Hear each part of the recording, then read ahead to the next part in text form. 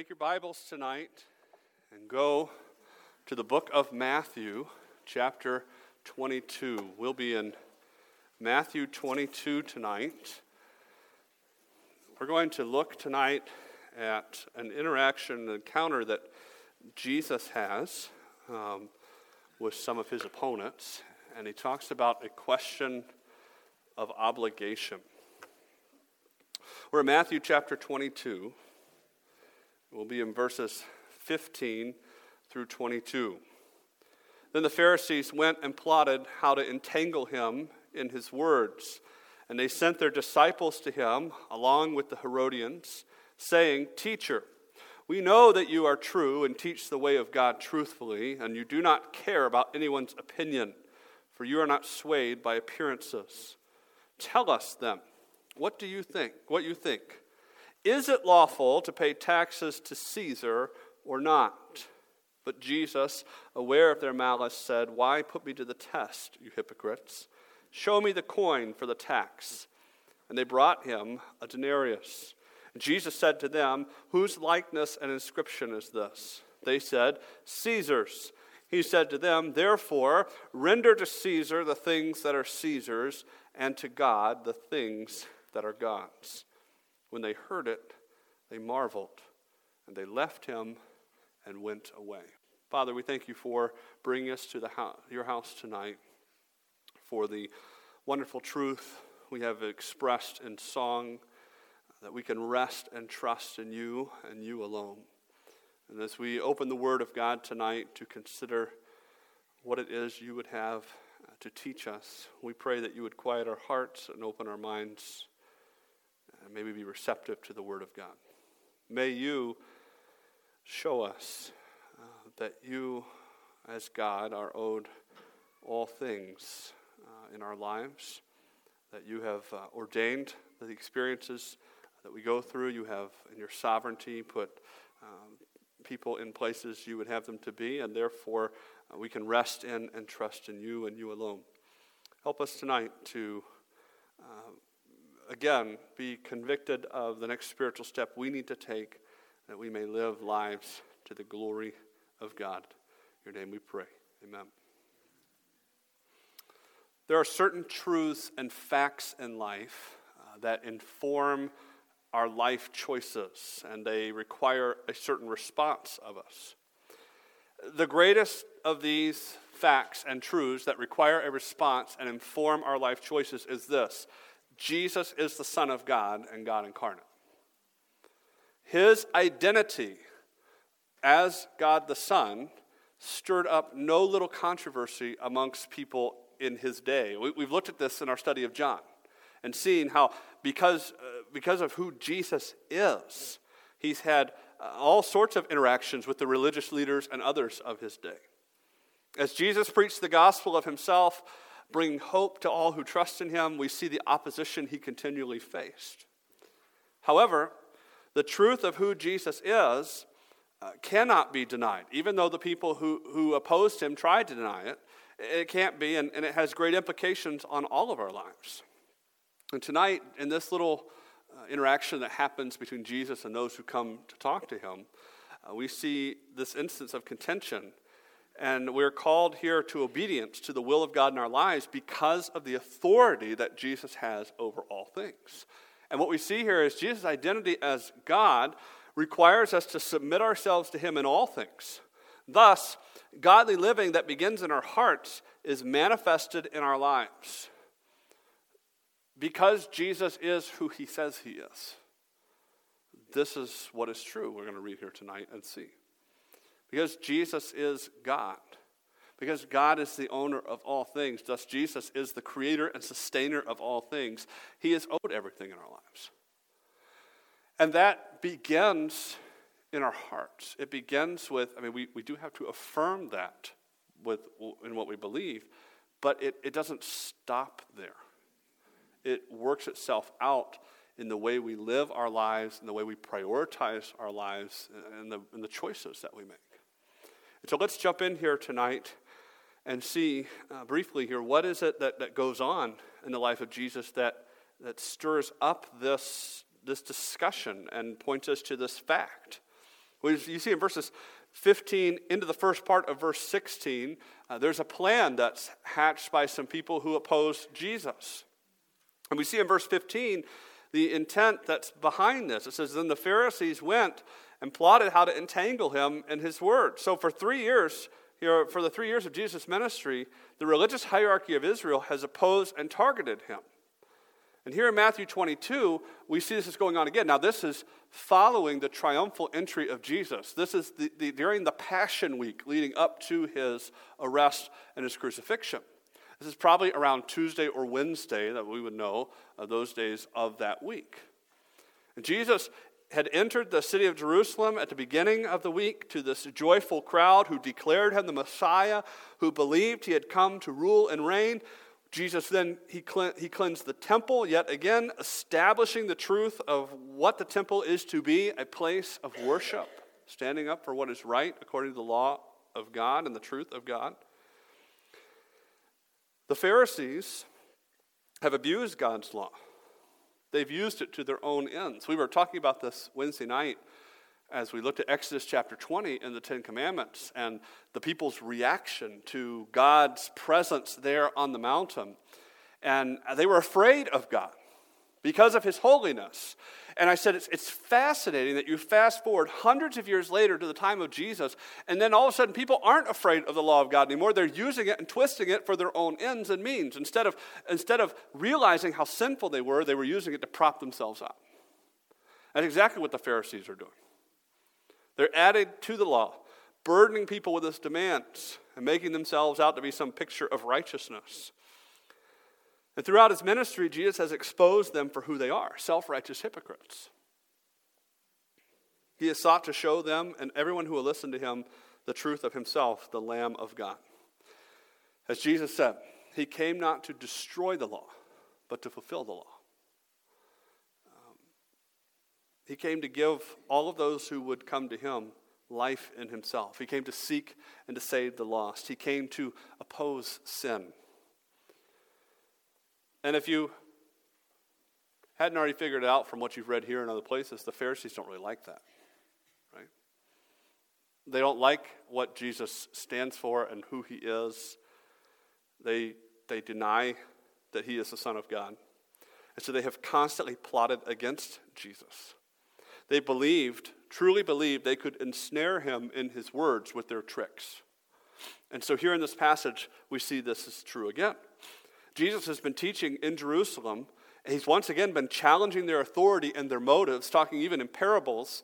And so now we see that they're plotting again how to entangle him in these words. And so we see in verse 16, the inquisitors that they're going to send. It says, and they sent their disciples to him, along with the Herodians. Now, the Pharisees have plotted on how to trap Jesus, and now they're going to they're not even going to go to themselves. Did you catch that? They're sending their representatives, they're sending their disciples, the people who learned at their feet. It's an interesting thing. You wonder, perhaps they thought, well, he'll know who we are, so we'll send these people, right? Which, by the way, if Jesus is God, and he is, that doesn't work, right? And we see that they have also here another group. We see this group that's called the Herodians. Now, we don't know everything about this group, but we do know this. The Pharisees and the Herodians, they don't normally get along. So the Pharisees, they uphold the law of God. They're very opposed to the Roman government, right? And what the Roman government stands for. The Herodians, do you catch that? The name Herod is part of their name. Thus, these are people who are actually in favor of the Roman government and the things that are going on there. And so what you see here is that Jesus is a common enemy to these two groups. And so they're going to team up here. Luke's account of this incident communicates the intentions behind this. Luke says in Luke 20:20, so they watched him and sent spies who pretended to be sincere that they might catch him in something he said, so as to deliver him up to the authority and jurisdiction of the governor. These guys have nothing but malicious intentions when it comes to Jesus. The plan's very simple. If they send their disciples, the Pharisees send their disciples and the Herodians, Jesus is going to speak in opposition. They're going to ask this question, and Jesus is going to come out against either them or the Herodians. So it's either going to be against the religious authorities or the government. Either way, they plan to make him an unignorable enemy of someone, thus leading to action being taken against him. And so now we come to the test, the question that's pushed forward. In the second part of verse 16 into verse 17, you see the question. And it's a question that is flooded with flattery. In verse 16, saying, "Teacher, we know that you are true and teach the way of God truthfully, and you do not care about anyone's opinion, for you are not swayed by appearances." Now, it is not uncommon for teachers, rabbis, these people who would instruct others in these ways, to be asked questions in Jesus' day. Jesus fielded many such questions from his own disciples and from others. And so here, a question is posed looking for his teaching on it. But we know the intentions behind the question already. Those have already been laid bare for us to see. So therefore, we have no problem seeing through, as we read this, the evilness and the maliciousness that's behind the question that's being asked. And it's interesting here. These that are asking the question preface it with all sorts of amazing statements. Right? I want you to look at this verse, and I'm going to just reframe all of them in four different things they say. Right? We know that you are true. We know that you teach the way of God truthfully. We know that you do not care about anyone's opinion. We know that you are not swayed by appearances. Now, I want you to look at that and understand, right? How many of those statements are true about Jesus? Every single one of those statements is true, right? Jesus is true. He's the very definition of truth as God. Therefore, he teaches the ways of God truthfully. In fact, Jesus is the only authority on the things of God, for he is God himself. Anyone teaching anything that goes against what Jesus says is a liar. It was true then and it's true now. Jesus doesn't care about opinions, right? He speaks what is right and what is true. Because, again, truth doesn't care how you feel or if you think it's right. That's the nature of truth. And Jesus is not swayed by appearance. It makes no difference if you're rich or poor, learned or ignorant, man or woman, or any other delineation mankind might attempt to make. There is no one who can fool the Lord or curry favor with him. The only thing that will bring you to Jesus is you must only believe in him and what he says. So all of these are true statements. However, those who are saying them don't believe them. You can say all the right things in the world, but if you don't believe what you say, it doesn't mean anything. They wish only to pile up right words. They want to bait the trap, so to speak. They want to look good to the people who are around them. But Jesus is not fooled because you can't manipulate God. You can stack false praise and adoration all you want, but your heart motives are always known to the Lord. And so now they pose the question. It's a question that's couched in culture in verse 17. Tell us, then, what you think. Is it lawful to pay taxes to Caesar or not? This is the real winner right here, okay? This is the question. This is the one that's going to score points and make Jesus look bad. Is it right for God's people to pay taxes to the pagan overlords of the land? Is it in line with God's law for Caesar to receive funds from God's people? If Jesus answers yes, then in their view, right, he's going to be siding with the Romans, and he's against Israel, and thus blasphemous to God. He's violating the law of God.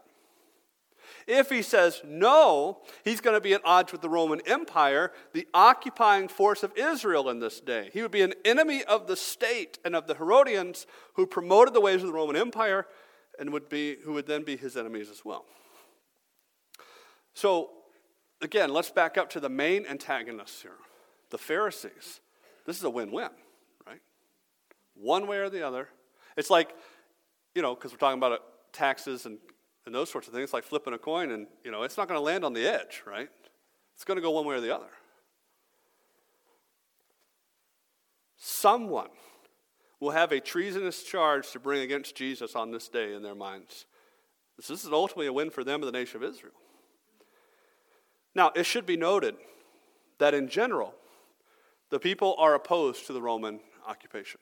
That's the general feeling, right? It was a very oppressed, even though the Pax Romana, the Roman peace was there, it was still a time people, they chafed under that.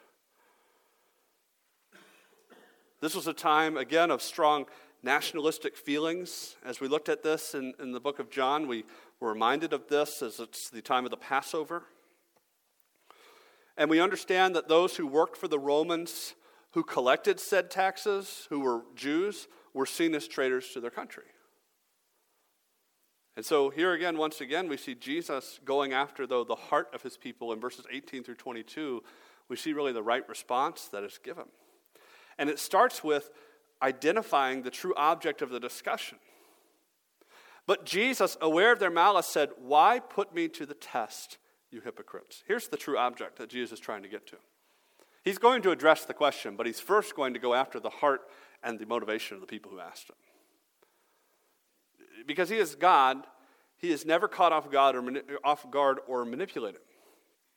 Instead, he sees through what these people are trying to do. He is aware of their malice, their wicked intentions regarding him, so therefore he seeks the conviction of their hearts with this question. Why do they put him to the test? By testing Jesus, they are testing God. Well, if that sounds like something you shouldn't do, that's in Scripture. Shall not put the Lord your God to the test, right? So what does Jesus say? Well, you're all hypocrites. A whole lot of them, right? They're just hypocrites. They do not truly want an answer from him. They want to further their own agendas. The true object of this discussion is their own sinful hearts and motives. They are not sincere in their questions. They are not sincere in their service to the things of God. They're not interested in defending the things of God from error. They're interested in protecting their own little kingdoms. That's what they're interested in. But in answer to their question, Jesus is going to show them the real obligation they do have.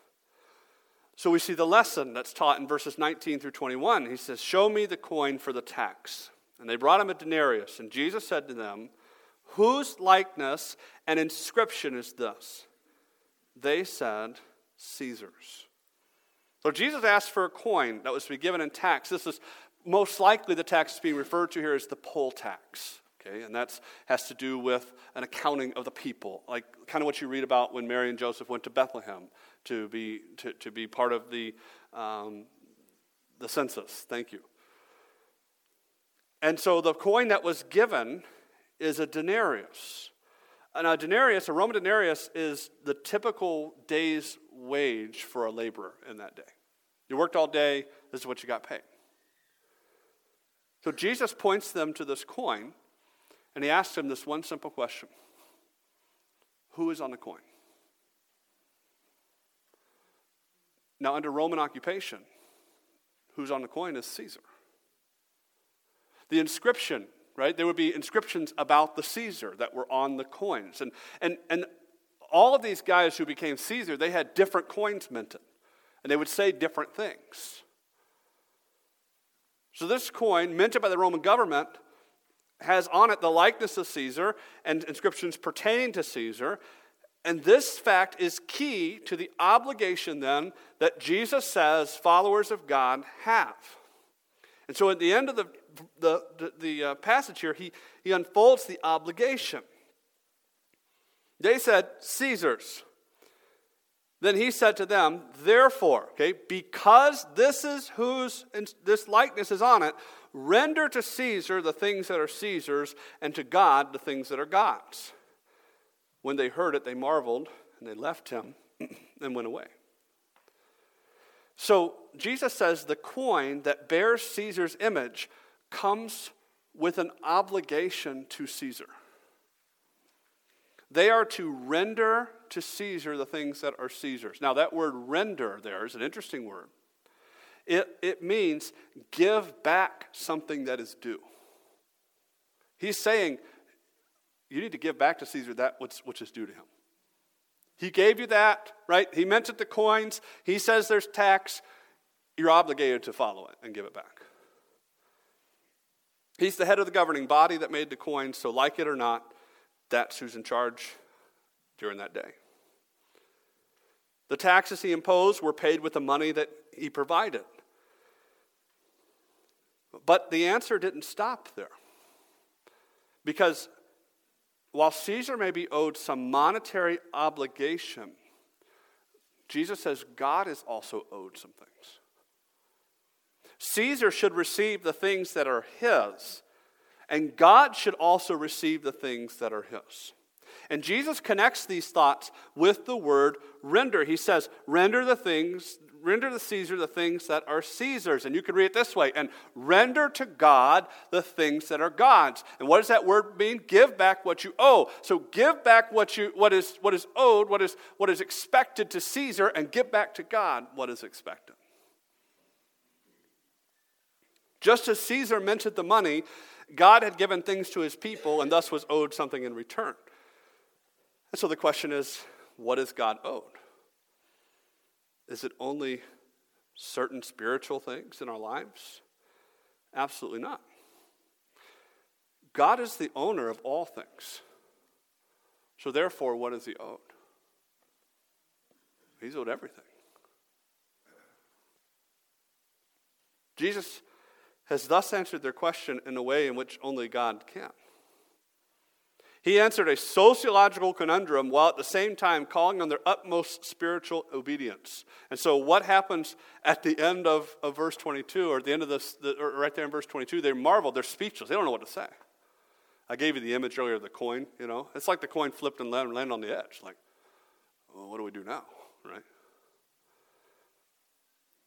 They didn't score a victory. They walk away defeated, convicted in their hearts. And so that leaves us to ponder the ramifications. What do we owe? In 2024, what does this mean? We're not Israelites bound by all of the laws of the old covenant. Yet we find ourselves in a similar situation. We are under the rule of government. Local, federal, state, whatever, right? And so we have to ask ourselves this question. Is our government riddled with dishonest, God-hating people? Well, yeah. Because our world in general is loaded with those people, right? And by the way, God promised us that's the way it was going to be. At the same time, and let me back up, I guess. Was the Roman government riddled with God-hating people? Well, yeah. You should, I didn't write all of them down, but to read some of the things that have been found about the Caesars would say about themselves, about being God and being this and being that. Same things, right? Sounds kind of similar. At the same time, then, we understand that government is a God-ordained institution. And we can rest assured that no one is in power outside of God's sovereign control. Therefore, we have an obligation to our government. That as long as we are not called to do that which contradicts and disobeys God, we're to obey those who have the rule over us. And our minds always fill with what ifs, right? What if the government requires us to disobey God? What if they threaten our lives for not acquiescing to sin? What if they strip away our freedoms as churches and Christians? Then I would say this: you should be prepared to do what is necessary for the cause of Christ. Read the book of Daniel. And we like to get all knotted up in our politics and freedoms in our first world Christian minds. At the same time, we must remember the basic command of Jesus here. Render to Caesar the things that are Caesar's. All the while, sometimes we get all bunched up in that, and we forget the second part. Render to God the things that are God's. In short, we owe God everything. Think about it this way. The coin that Jesus held up had on it the likeness of Caesar. You, as a human being, have the likeness and bear the image of God. He created us. He sustains us. If you know him as Savior, he's redeemed you. He empowers you. So our lives should be lived in worship of our Savior. We may not all be called to die for the cause of Christ, but every Christian is called to live for the cause of Christ. Our time, our money, our talents, our work, our entertainment, our relationships, everything should bring glory to God. And here is, again, where our first world freedom-loving minds sometimes gets in the way. You see, you and I don't get to pick and choose from our stockpile of things. Okay, God can have this, but I'm going to keep this. We don't get to do that. We don't get to say, well, God, you can get this part of my life, but I really like this part, and so therefore I'm just going to do what I want to do. I'm not going to think about honoring you. I'm just going to go ahead and do it. We think, well, that's my right, that's my freedom. But what does God say? Give to God the things that are God's. When we give to him, we are not giving, whether it be monetarily or the other things we've talked about, we're not giving out of, well, okay, this is my little abundance I'm going to give to God. We're returning to him that which he's given to us. We had this conversation recently in our house. Our kids have allowances they get. And we had this conversation about money and what do you give to God. And this discussion is what we had, That the question isn't how much of my money am I going to give to God, but the question becomes how much of God's money am I going to keep for myself. Right? And we can ask that about anything in our lives. Not how much of this am I going to give to God, but how much of this am I going to keep and use here. God is the ultimate giver. And so thus we owe him everything. It begins in our personal lives and it grows out from there into our corporate body as a church. Jesus' identity as God requires us to submit ourselves to him in all things. Thus, godly living that begins in our hearts is manifested in our lives. Jesus as God is the creator of all. The scriptures tell us that he made all things, and by him all things hold together. He is sovereign. He is in control. He is Lord. Therefore, we owe him everything. The social aspects of our lives that we experience are likewise under his control. God has established government, and as such, we have an obligation to honor those placed in authority over us. While we may owe our leaders obedience and honor and things that do not require us to compromise the truth of God's word, we owe God so much more. We owe him our lives, right? So we can't box up any part of our lives and attempt to squirrel it away from God's control. Nothing in life is greater than knowing Jesus Christ. No calling in life is higher than living for his glory. So the question becomes, what is it in our lives that we're unwilling to relinquish? We just kind of do this, right? Just hold on, we hold on, and we hold on. What is it we continue to hold on to, acting like, well, this is really going to fulfill me? God commands and is worthy of all that we have and all that we are. So let us know the joy of living for him and him alone. The question of obligation is answered with this. We obey God and what he's told us to obey, but as it pertains to the government, right, specifically it's mentioned here. But the bigger point is this. Godly living that begins in our hearts is manifested in our lives. And we give every part of our lives to the service of the kingdom of God. Father, thank you for the day you've given us to be in your house. Thank you for the word of God that challenges our hearts and convicts our lives. And Lord, we ask that tonight you would do just that. You would take these simple truths Drive them deep in our hearts and convict us of our sin. Lord, we want to be a church that glorifies God. We want to be a people that glorifies God. We want to see an impact made in our world for the glory of God. We pray that you would revive our hearts, that you would help us to lay everything at your feet, that we would find true joy and fulfillment, and you would be lifted up. We pray now on the rest of this evening that everything would be done to your honor and your glory. In your name we pray.